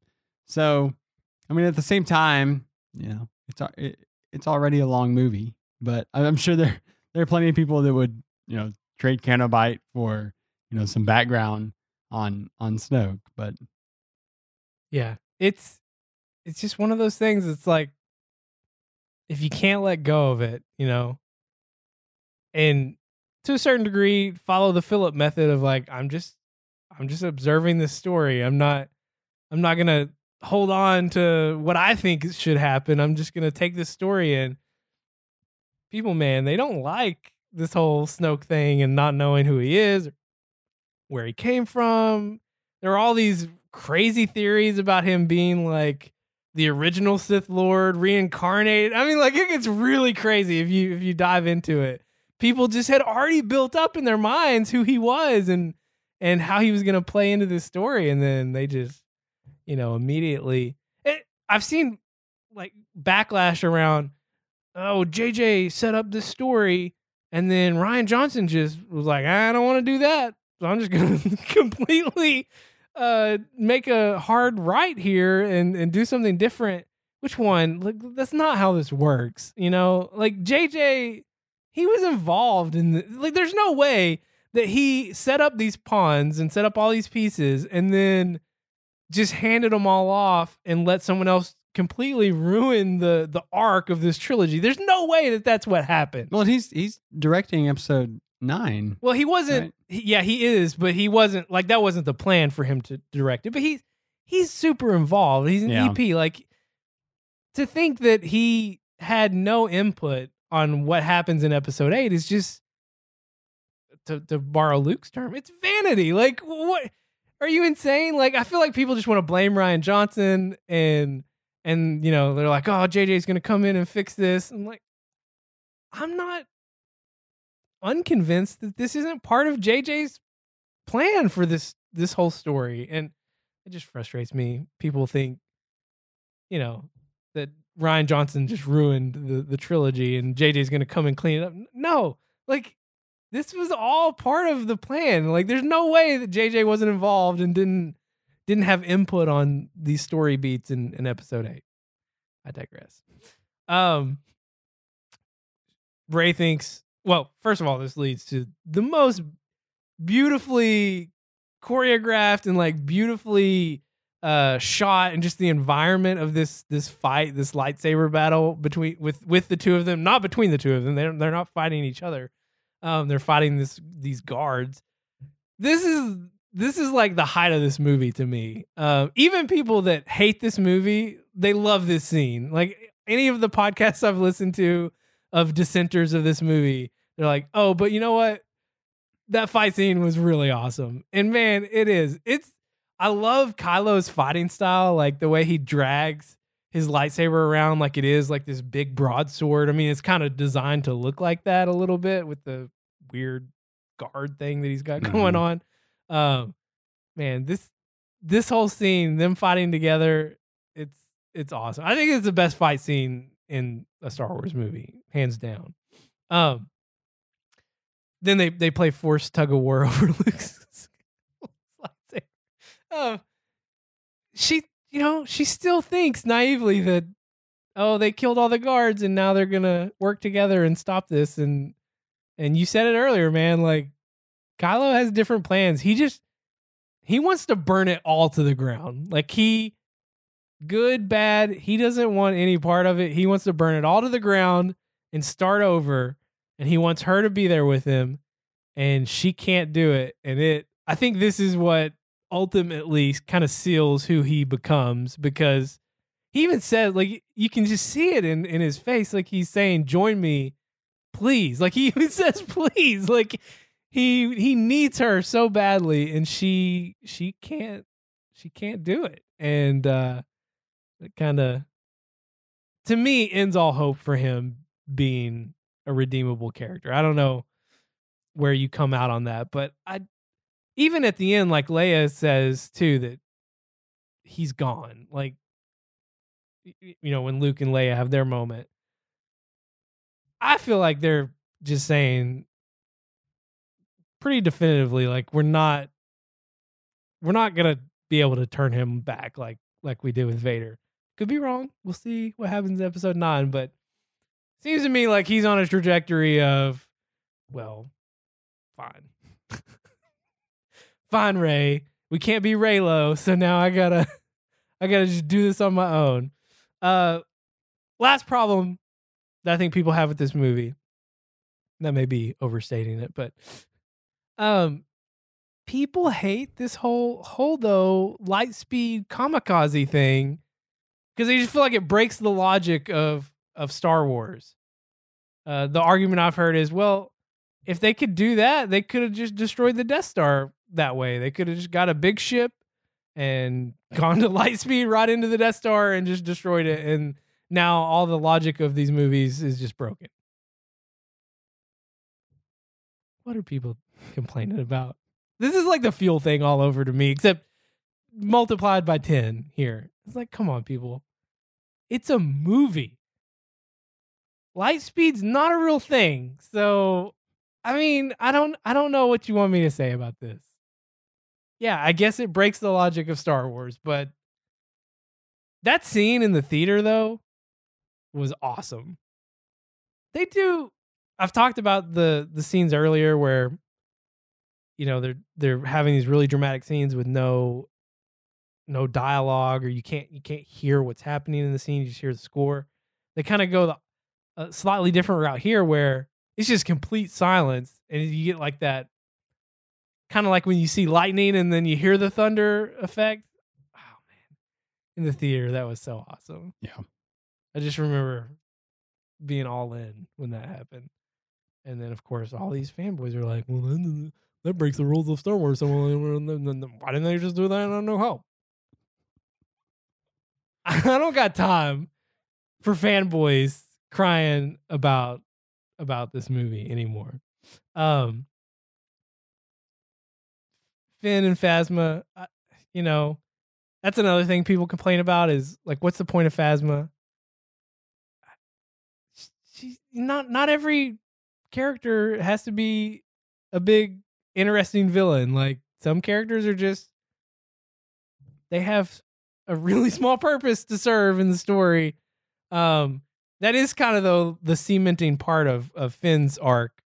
When he gets seemingly knocked off and then he comes up and just freaking Barry Bonds on Phasma's head, and she tells him, "You were always scum," and he says, "Rebel scum." So he's committed now. He's like, what was that metaphor that Gordon always used to do about the chicken and the pig that wanted to start a diner, a breakfast diner, and I'm going way off here.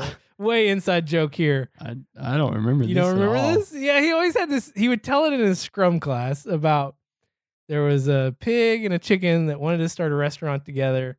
And the chicken said, "Why don't we call it Ham and Eggs?" And the pig was like, "Well, that's a little too committed for me." I'm butchering the joke, but that was basically it.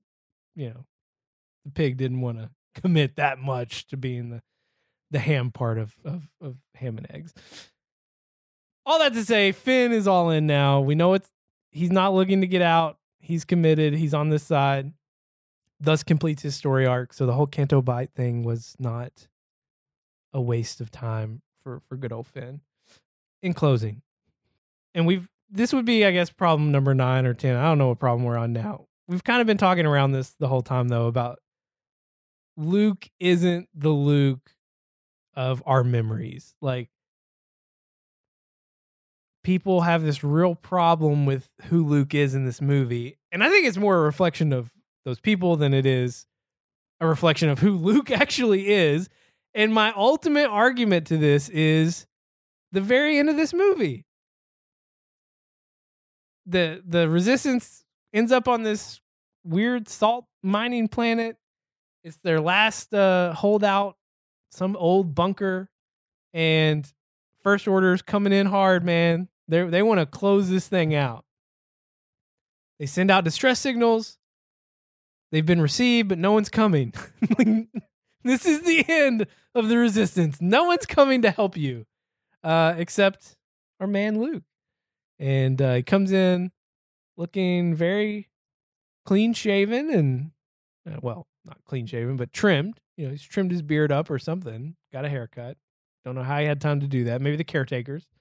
And we get this scene with him and Leia that is just, it's gold, man. Like, the whole movie to me comes down to this scene with him and her, and then his last moments with Kylo.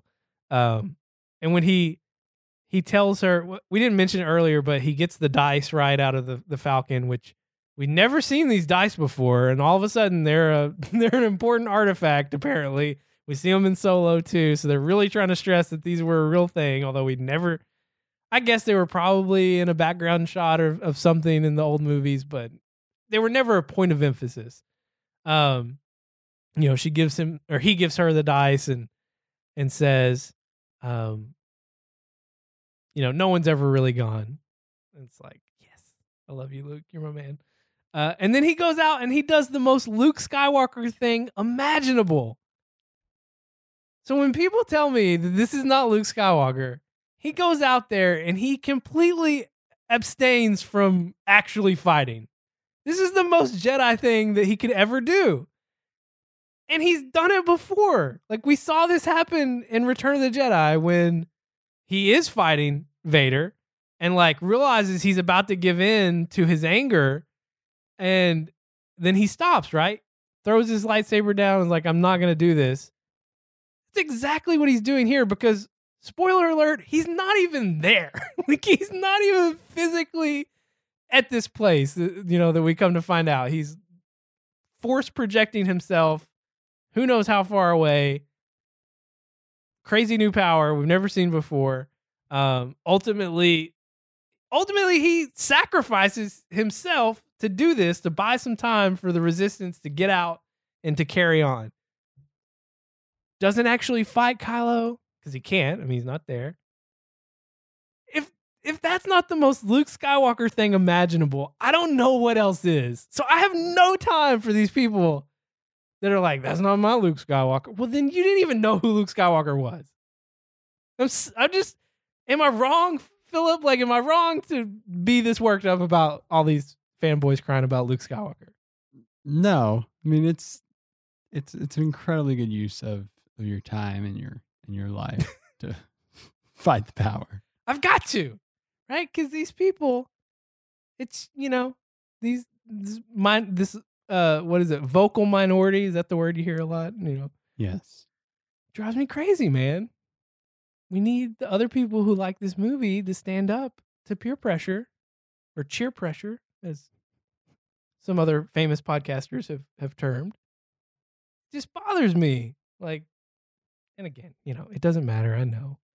But I love this movie. Like, unashamed as I am, and I do have to admit, like I've told you this before, right? We've had conversations about this before. I was probably going to love this movie no matter what. Like, so everything I've said for the last 2+ hours, you can just ignore. Like, I just came into this movie hopelessly set up to love it no matter what because I love Luke Skywalker. We didn't get him in episode 7. He's back. And, I mentioned my dad earlier. This was the first Star Wars movie that came out since he had died. And so I was coming into it with all this baggage of like, Luke could have the whole movie could have been Luke like drinking milk straight from the creepy cow creature, not even in a bottle. And I would be like, best movie ever. Okay, man, that might be a little like exaggerated. So yeah, I'm predisposed to like this movie for my own personal crazy reasons. But it's a good movie. I don't understand why people are so.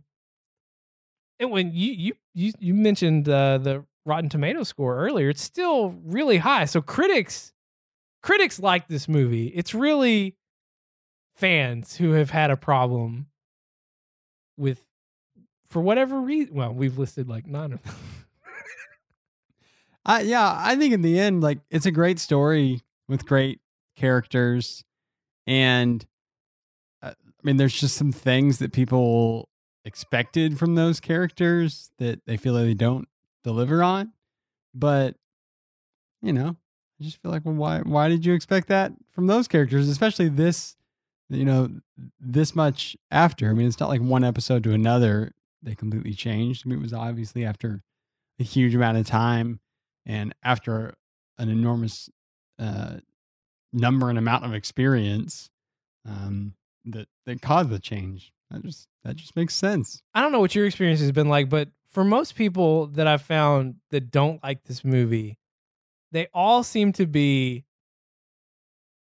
I'm going to say this delicately, they all seem to be of a certain age, which that age would be older than us. So people who really grew up with the original trilogy is what I'm trying to say. That doesn't mean they have to be like as old as my dad was. That could be people that are in their, early 40s even, that they really grew up on the original trilogy and they were older when the prequels came out. Yeah. And so we're more discerning in how terrible the prequels really were than maybe we were, because we were kids and we were like, hey, it's Star Wars. It's fun. That's been my experience, man. The people that have been lukewarm on this movie or like flat out hated it, mostly tend to fall in that elder category. And like maybe that's completely valid. I don't know. Like I grew up with the prequels, so I don't have this irrational attachment to the prequels because I can watch them now and admit, yeah, like they're not good. Obviously the original trilogy is superior. But I feel like these two movies, this new trilogy, these are the first movies made really for our generation. Like just even the style and the pacing, like not even the story, right? Like just how it's presented and how it's made is made more for our generation of and even younger than us, right?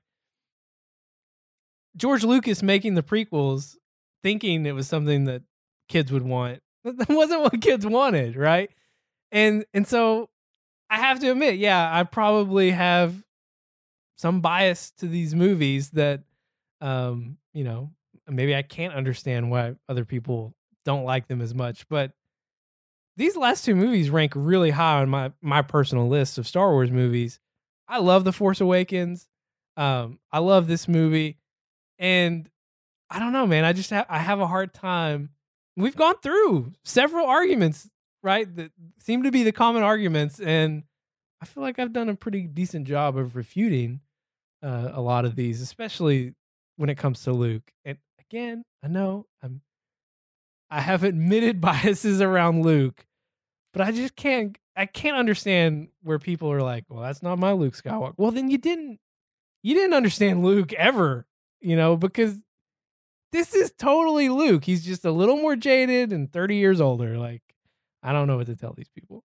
Um, by the way, him him with Kylo is like the best. He just totally owns Kylo Ren in this scene. He comes out and Kylo's like, "Did you come to save my soul?" And he just goes, "No." Like, yes. Yeah, I love it. And then he tells him, strike me down in anger and I'll always be with you, just like your father. Mic drop moment. Like he just totally owns Kylo here, and then tells him, "See you around, kid." At the end, which we should have known, even though this kills Luke. We should have known Luke was coming back. I mean, we got the official confirmation on that with the cast announcement several months ago. But the two reasons why we should have known this. Number one, we didn't get that third lesson. So we got to get lesson 3. And number 2, he tells Kylo, see you around, kid. It's gotta come true on that promise, I feel like. Rey shuts the door on Kylo, force timing. Ouch, they're done. Seems like they're officially done. And the movie ends with a tag, which, again, to my knowledge, never had anything like that in a Star Wars movie. We get to see the group of kids that we saw at Canto Bight. So I guess maybe some of the Canto Bight stuff was good because we get this nice little tag at the end with this kid. And I had to show this scene to Kanan 5 times today when we watched it because he just totally misses it. It's so subtle with him like using the force to grab the broom that you could miss it if you weren't really paying attention in this last scene. And I had to keep rewinding it. I was like, Kanan, are you not seeing it? He even said, no, the broom just fell. Kanan, you can't be the person that says this should have been called The First Order Strikes Back. You can't have that level of awareness on this movie and then tell me that the broom just fell. Got to work on my 7-year-old a little bit, but I thought that was awesome. Like I love that little tag because again, we've never had something like that, and it just kind of sets up like, hey, there is still some hope out there. It's pretty grim right now. We're down to like conservatively 300 people, maybe. Probably not even that many. I mean, where they were at the end in that bunker, there were not a lot of people left. But kind of feel like I don't know what your thoughts are on this. I don't think episode 9 is going to start right after episode 8. And some of that I feel like is because of the way this tag is. introducing, hey, there's other people out there. I'm not saying this kid is going to be in the next movie, but it just seems like they have some work to do. And so maybe they're going to jump ahead a little bit so we can see them in a little bit better position than where they are at the end of episode 8. Yeah, I wouldn't be against that, because if they pick up where they are, it just almost seems like it could look very, very similar to episode 8. Episode 9 could look very similar to episode 8, which, you could do some different stuff, obviously. But it would be nice to put them in a little bit of a different situation, because they kind of end up in a very similar situation to where they started.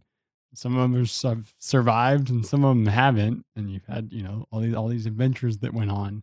But, there's no real victory here necessarily. Like there's kind of a lack of complete defeat, but not real victory to be had here. There's a lot of character development, but there's no real progress in terms of the higher level story of what's going on between these two groups, right? Yeah. So I don't know. I guess originally I thought, well, so is this kid like a Jedi, or going to be a Jedi? But he's Force sensitive, apparently. Could be, though, that what Luke has introduced is really true, and it's like, you can use the Force without being a Jedi, and so maybe that's kind of where they end up taking things in this next episode and episodes beyond that, which is that it's not just Jedi that are going to be using the Force, but it'll go beyond that. So where does this rank for you?